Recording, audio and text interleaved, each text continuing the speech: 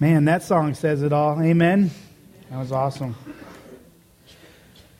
So if you're new with us this week, or maybe you've been here a lot of weeks, you just haven't been paying attention, this is the week you're going to want to pay attention. But we're in this series that we're calling The Story, and we're going through this narrative of the Bible. And we're going from Genesis to Revelation. And now this week, as I think it's where we are in week 8, as we come up to this point in week 8, and we've come to this time known as the Judges, I think we really see the children of Israel have taken, at this point, they've taken like the promised land, the land that God promised to Abraham. But I believe at this point in the story, we've come kind of like to a turning point.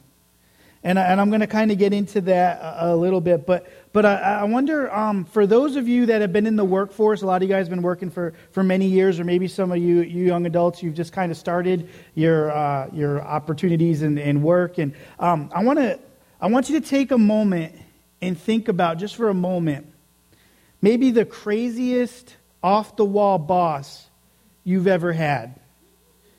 I'm not gonna throw out names or give you the people that I've worked for that have been crazy, but I may or may not be currently working in that position right now. I'm not gonna say names, but I just want you to take a moment and think about, just maybe the craziest, just the off the wall boss that you may maybe have had. Maybe for you, this boss has just made some maybe off-the-wall decisions or had ideas that were just kind of difficult to comprehend, and you didn't understand them. Maybe your boss talked to themselves or something like that, or they had like a weird habit or a weird tick. If you've ever served in the military, and I know many of you have, you get a wide array of bosses and supervisors that come your way. You just never know, because as you're working in the military, all these people come from different parts of the country, and you're just kind of grouped together, and you're forced to work with these people. And so the possibilities are endless when it comes to working, who could be your boss when you're serving in the military.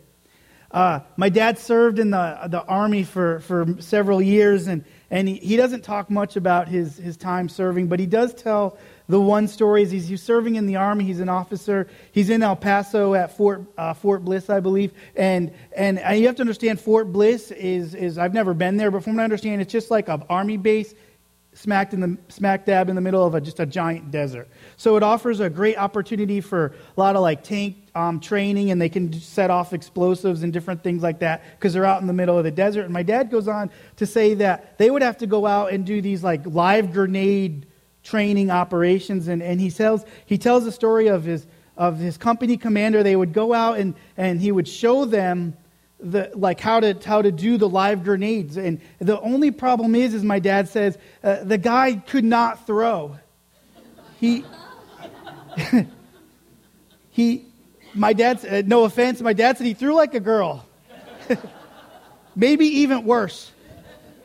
And so it kind of poses a problem. And he tells of a time of his company commander pulls the thing off the top of the grenade and goes to throw it, and he says it lands maybe 5 feet in front of us. It bounces off the wall that they're protected by, and he says all of a sudden you see everyone in the platoon scatter. And my dad always has wondered, why would they put a man in charge of a job that he could not do and put all the rest of the soldiers at risk? And my dad said, "What? That's my supervisor. That was the company commander. He was the boss." And this morning, as we open our Bibles to the book of Judges, the narrative of I believe at this point of the Bible starts to change at this point.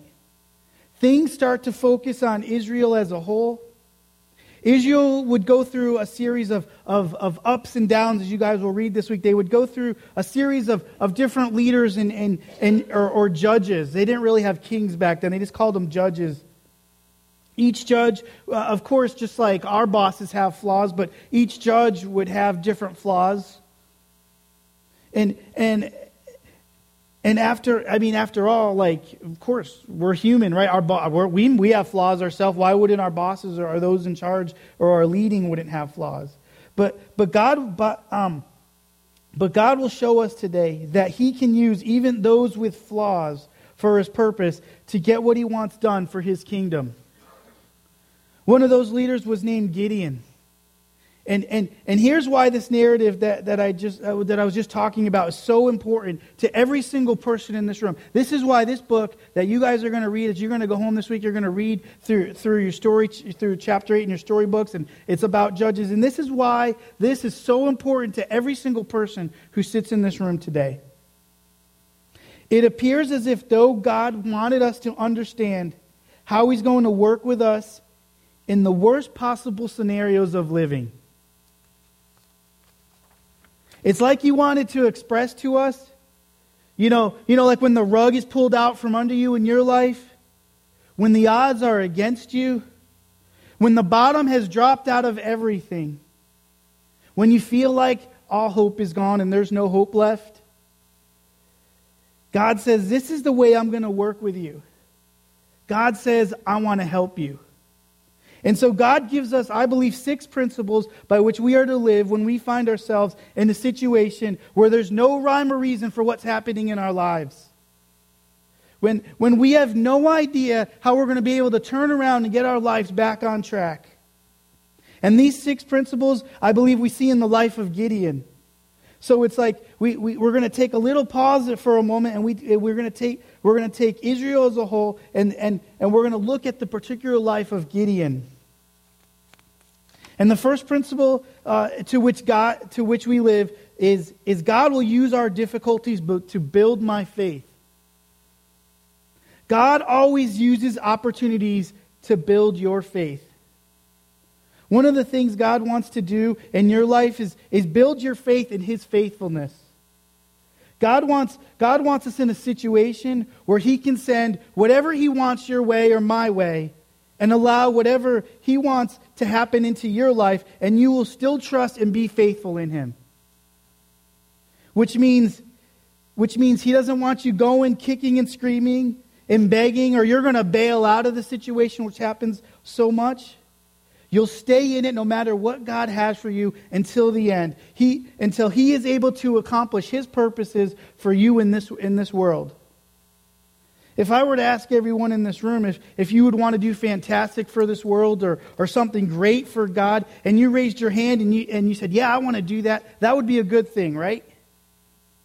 It would be good as long as you have to understand one thing about that. If you want to do something great for God, you're going to have to be willing to go out into the wilderness. And that, I believe, is where God does his best training. This is where Gideon comes in. Gideon, at this point, when we pick up in his life, he's in the wilderness. The Israelites have been in this promised land for a while now. They went through the Red Sea and they took Jericho, and now they're living in this land, a land that's flowing with milk and honey. The only problem is that milk and honey has become a distraction to them. They no longer worship God. He has become an inconvenience. They've turned away from him. Does this sound familiar to you? It seems, even in our lives, it seems like the more blessings that we get, the more distracted we are.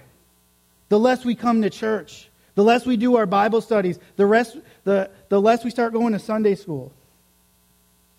I wonder how many of you here are at church today, but you don't really want to be here. Yeah, you woke up and you're kind of begrudging about that. And maybe this morning God was an inconvenience. You didn't want to come to church. It's Sunday. It's cloudy. You wanted to sleep in.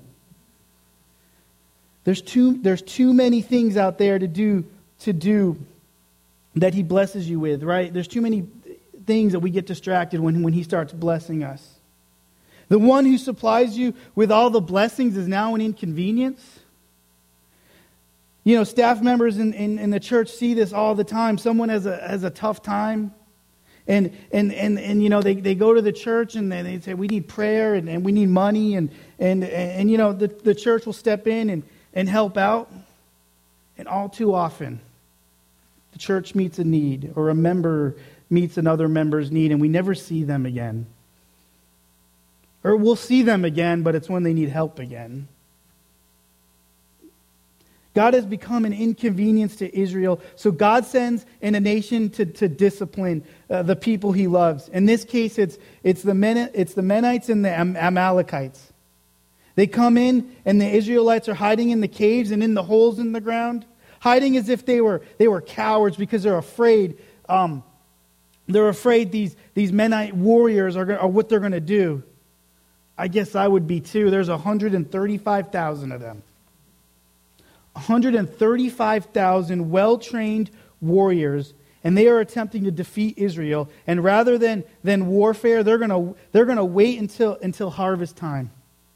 So when it's time to harvest the crops, the Mennonites come the Mennonites come out down to the field, and the Bible says they're like locusts. They're everywhere. They come down and they try to burn all the crops. They are trying to commit like genocide by starvation. They're going to try and kill all the livestock. They're going to starve everyone to death and take over all the land.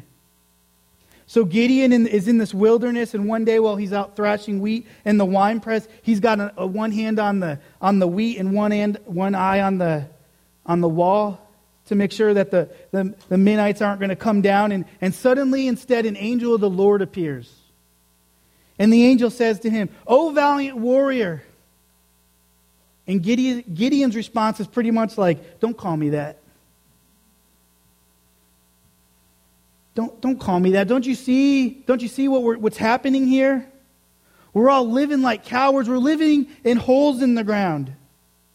And we're living in the mountains and we're afraid. Don't call me that."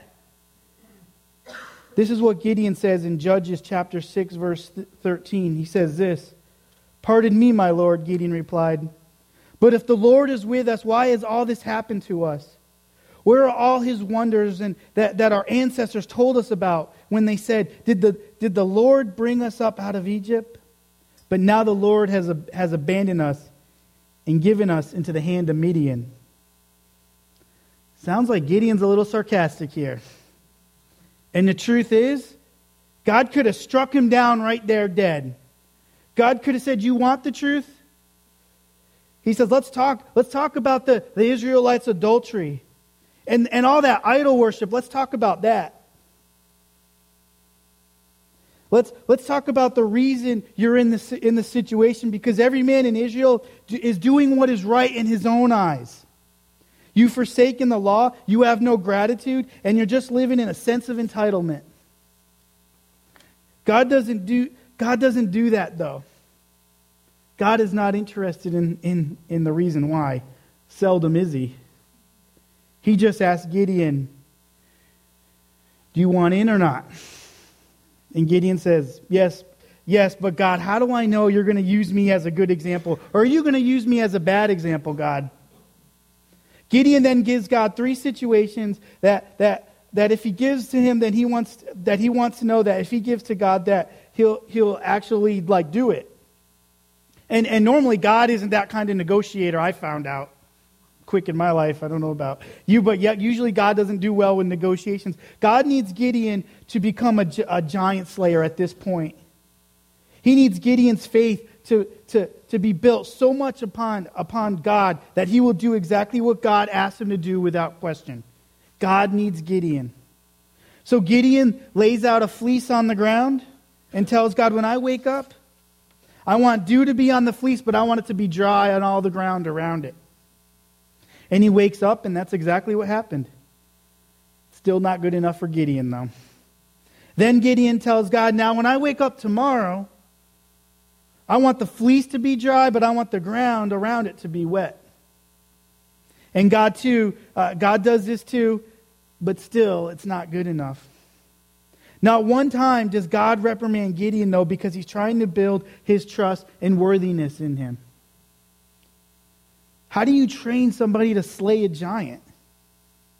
You've got to send them into the wilderness. You have to throw them into the fire. Test after test to see how they will respond. And today God wants you to get this point that you understand the battle you're going through. All of us are maybe going through a battle or have been through a battle at one time or another. Whatever battle you're going through today, the battle does not belong to you. It belongs to Him. God knows every situation around it, and in order for him to take on your battle, he's going to put you in situations where he's going to pull out the rug from underneath you, where you have nowhere to turn but to God, where the odds are completely stacked against you. When you're ready to do that, when you allow him to do that in your life, then you're ready to go to the next level. God will take advantage of every opportunity to build your faith and every opportunity to demonstrate his faithfulness to his word.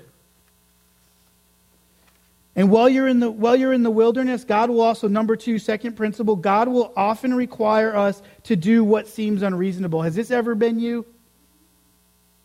That is why God is building your faith. 135,000 Midians, 135 well-trained, battle-ready Midians, 32,000 Israelites, 32,000 well-trained farmers.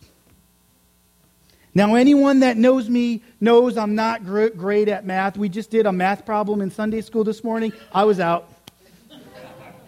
Right? And so so just stick with me. I'm looking at the odds with these numbers, I think in 4-1.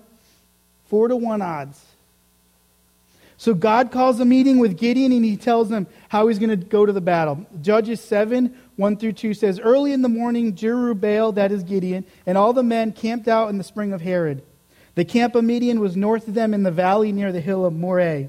The Lord said to Gideon, 'You have too many men. I cannot deliver Midian into the hands, or Israel would boast against me. My own strength has saved me.'" Now, I know God is an all-knowing. I know God is all-knowing and way smarter than me, but I'm thinking the numbers just don't add up here. Gideon at this point must be thinking like there's no way. Our 32,000 men can take on their 135,000, and now you're telling me I've got to cut back? There's too many of them? Gideon at this point is probably saying, "You've got to be kidding. You've got to be kidding me." But God is building his faith. God says, "Take your men down to the valley, line them up, and ask them, how many of you are afraid?" I believe God asked Gideon to do this because in battle, fear is contagious. One man is afraid or scared, the whole group is going to be scared. One coward breeds another. God is saying, if you think I'm not in charge of this war, and if you're afraid, if you're afraid and you're scared and I'm in charge of this war, you're not going to follow what I need you to do when the time comes to go to battle. He says, I don't need you if you're afraid. I won't be able to use you if you're afraid. Go home. So Gideon asked, how many of you are afraid? 22,000 people raised their hand. He said, pack your stuff and go home. Now we're down to 10,000. Verse 135,000. Again, math, not my strong point. 13-1 odds. God tells Gideon to take the 10,000 down to the spring of Harod, and as they go down, to drink. Be very careful and watch how they drink. He says, pay special attention. Some will get down on one knee, and they'll have their hand on their sword as they drink. And they'll cup their hand and they'll drink, and some will have their hand on their sword. Watch very closely for them. Take notice of every other man that does that. And then there'll be the rest of them, and take notice of them too. Because they're gonna get down on all fours and they're gonna lap their water like a dog. Pay attention to those men too. God tells Gideon, every man that laps their water like a dog, tell them to pack their stuff and go. 7,000 men got down and lapped up their water like dogs. You see, a person who gets down on all fours is not ready for battle. They're only concerned about themselves. They're not concerned about the rest of the army. That leaves 300 men. 450-1 odds. You see, the spring was very close to enemy lines. And when the men got down with one hand and the sword and used the other to cup the water, God says, those are the men I need. I need those men who are willing to watch out for the rest of the other men. Those are the ones that are serious about battle. Those are the ones that are serious about war. If they're not serious, send them home. When you spend some time in ministry, one thing is very clear. There are a lot of people in the battle, but not all of them are serious about it. Jesus says, if you're going to come and follow me, you've got to die to yourself. That means a point in your life, God requires something of you. He requires something of all of us. He might ask you to give up something. And it may not even be anything that's morally wrong. It's just that He needs you to do that to advance His kingdom. And when you die to yourself, it means that your kingdom is no longer the most important, but it's His kingdom. Did you know that in the U.S. military during times of war, falling asleep while on watch is punishable by death? It's still a real life rule, right? I was there. I knew it. It's still a real life rule. All men and women who serve must be sure to follow. War is a serious thing. Battle is a serious thing. And today in God's kingdom, in His church, and this church today at HCC, I believe there's a lot of people in the battle, but they're not serious about the battle. Whatever God requires of us, no matter what it is, we must give it up. I don't care what it is. Everything on this earth belongs to God. It's all His. It's not ours. It's not yours. It's just on loan to us right now. What in your life right now are you holding on to that's God's? What are you holding on to that's preventing God from doing the work that needs to be done in His kingdom? Our response to insignificant tests will often be the determining factor of what God will do in our lives. Third principle, God will always lead us to which gives Him the most glory. God is all about His glory. And it's not that He needs glory to like make Himself better or build Himself up. Judges 7:2 says this, Gideon, you have too many men. I cannot deliver Midian into their hands, or Israel would boast against me. My own strength has saved me. See, if God allowed the 32,000 men to go to war, I believe they would just boast about it. And it would be all about them, and they'd be back right in the same situation they were in the first place. When the odds are 450 to 1, though, the only way to be victorious is through God. There's no other way. You see, I believe that if the odds were any lower, it would be too easy for the Israelites to give themselves glory, right? And that's not what God wants. He wants us to give Him glory. God loves putting situations in our lives where the only way we can get out is through Him and by testifying that God is real and giving Him all the glory. We're never given an answer as to why we're put out into the wilderness. There are no real answers to that. I don't know why you're in the situation that you're in. I guess there's too many possibilities. We are all told, however, that God takes the wilderness experience, He takes the faith that we display and requires us sometimes to do something that is unreasonable and leads us to a place in which gives Him the most glory of all. Isn't it true, though, in our blessings and abundance, we become distracted? We lose focus on God. This week, as you read chapter 8 in your story Bibles, you see this happens time after time after time. The Israelites lose their focus amongst their blessings. The truth is, in the United States is a lot like that today. We're in the land of milk and honey, and so many people have gone and worshipped other things. They've worshipped, seems like everything but God. It may not be like pagan gods like the Israelites, but it looks very similar. We worship our careers.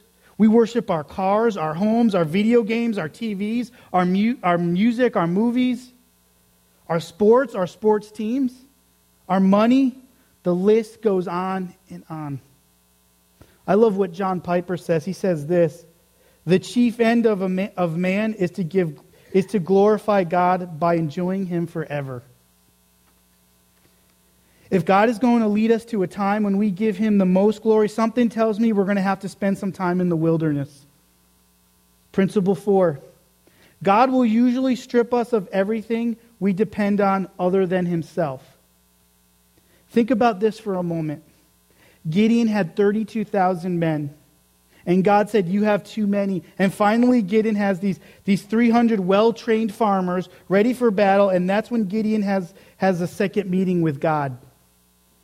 So Gideon's meeting with God and God, ready to get his art. Like Gideon's ready to all right, God, I'm ready for my arsenal. Give me all the explosives and everything we're going to take on these guys with. And this is what God tells him to take. He says, tell your men to take their trumpets, clay jars, torches, and their voice. There is no mention of swords, bows, javelins, or spears, or explosives. Just trumpets, clay jars, torches, and a voice. What is your go-to thing when you get into a situation, when the rug is pulled out from under you, when the odds are against you? Where do you go? What is your go-to thing? That thing is going to be your idol. That's the thing you ultimately trust in. And God will take all that away from you when you're out in the wilderness. For you, it might be an addiction. It might be food. You might just start eating a lot when you just run into a tough time. Or maybe for some of you just shut down. You shut down and you head out somewhere and no one knows where you go. You just want to be alone. You might be the person that goes to everyone to get advice until you hear what it is you want to hear.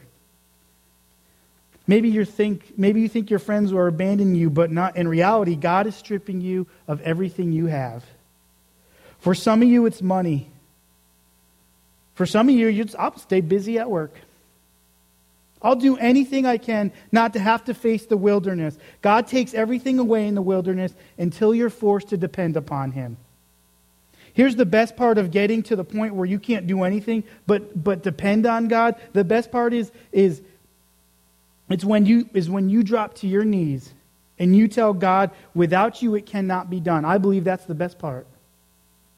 The Apostle Paul says, when I am weak is when I'm strong. And the fifth principle, God will send us encouragement when we need it most. God sends you encouragement when you grow faint-hearted. And the truth is that life is tough, right? We all at some point grow faint-hearted. At this point, God says to Gideon, I sense you're a little bit afraid. Well, yeah, God, it's 300 to 135,000. And they've got all these weapons and we have our trumpets. I guess I could hit them on the head with my trumpet. But I'm a little afraid. God tells Gideon, take your servant Purah and go to the enemy camp. There's something there that I want to show you. And God leads Gideon down to the edge of the enemy camp. And there is a tent there. It's an enemy tent, a Midian tent. And Gideon overhears one of the Midians say this. He says, he's saying this, this is my interpretation. Dude, I just had an awesome dream. He said a big loaf of barley bread came rolling down a hill and knocked over this tent. This is how his friend's response. Judges 7:14, pay close attention to this, says, his friend responded, this can be nothing other than the sword of Gideon, son of Joash, the Israelite. God has given the Midianites and the whole camp into the hands. Really? That's how you interpret the dream? I feel like I could have done a better job. Maybe they're out of bread. There's no bread left. There's no food. Look, done it. I don't know how they got that out of that. Gideon was excited about this, though, right? And they was so excited about this, they stopped and worshipped right there. They're on the outskirts of the enemy camp, and they held a worship service. They don't care who's listening. They're not afraid because God already told them that they're going to take Midian. Encouragement is one of the most powerful things when it comes to leadership. And God already knows what John Maxwell says so well about encouragement. And his book, Developing the Leader Around You, Maxwell says this: most people require encouragement to propel them forward. Encouragement helps people reach their potential and empowers them by giving them energy to continue even when they make mistakes. Physician George Adams says encouragement is oxygen for the soul. God sent encouragement to Gideon when he needed it most, and he does the same for you today. It was oxygen for Gideon's soul. He stopped everything he was doing and they worshipped. Just yesterday, I remember it was I had less than 24 hours to find out I was going to be standing up here giving today's message. And I was overwhelmed by so many text messages and people saying, you're going to do awesome, you're going to do great. I can't tell you the encouragement. I was in the nursery this morning and someone popped their head in, hey, I'm praying for you. The encouragement is so incredible, and it allows you to keep going and push forward. Be encouraged by God's word. I know I have. So many scriptures I've read, and me and Lindsay have read, that have encouraged us so much. Be encouraged by His works, but be encouraged by His word. But you got to read it. And finally, principle 6. God is always working on the other side of the camp to accomplish His purposes. If you miss this last point, I believe you're going to miss the most important one. You've got to understand this. God is always working on the other side of the camp to accomplish His purposes. When God is working over here, He's also working over here. When you pray to God for a friend who's in trouble and desperately needs Him to know Him, God is not only working in your life, He's working in their life. You do need to be faithful, though, in the wilderness, because God is always working no matter where you are. How are 300 men going to defeat 135,000? How's that going to happen? It happens this way. In the middle of the night, the Israelites circled the camp, and at the right time, the Israelites took the clay jars, lifted them over their heads, and crashed them down onto the ground. Now remember, it's the middle of the night. There's a change of watch going on. When the clay jars break, they make a loud noise. The Israelites light their torches. Then they say, a sword for the Lord and a sword for Gideon. And since that dream that we just interpreted earlier, it's spread throughout the camp. And so the Midianites were already terrified and scared at even the slightest movement.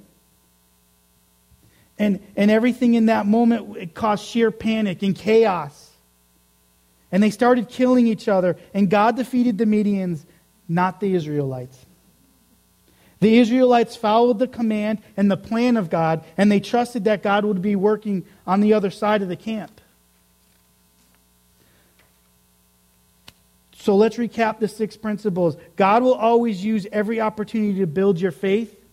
He will lead you to do which brings Him the most glory. He may require you to do something that is unreasonable.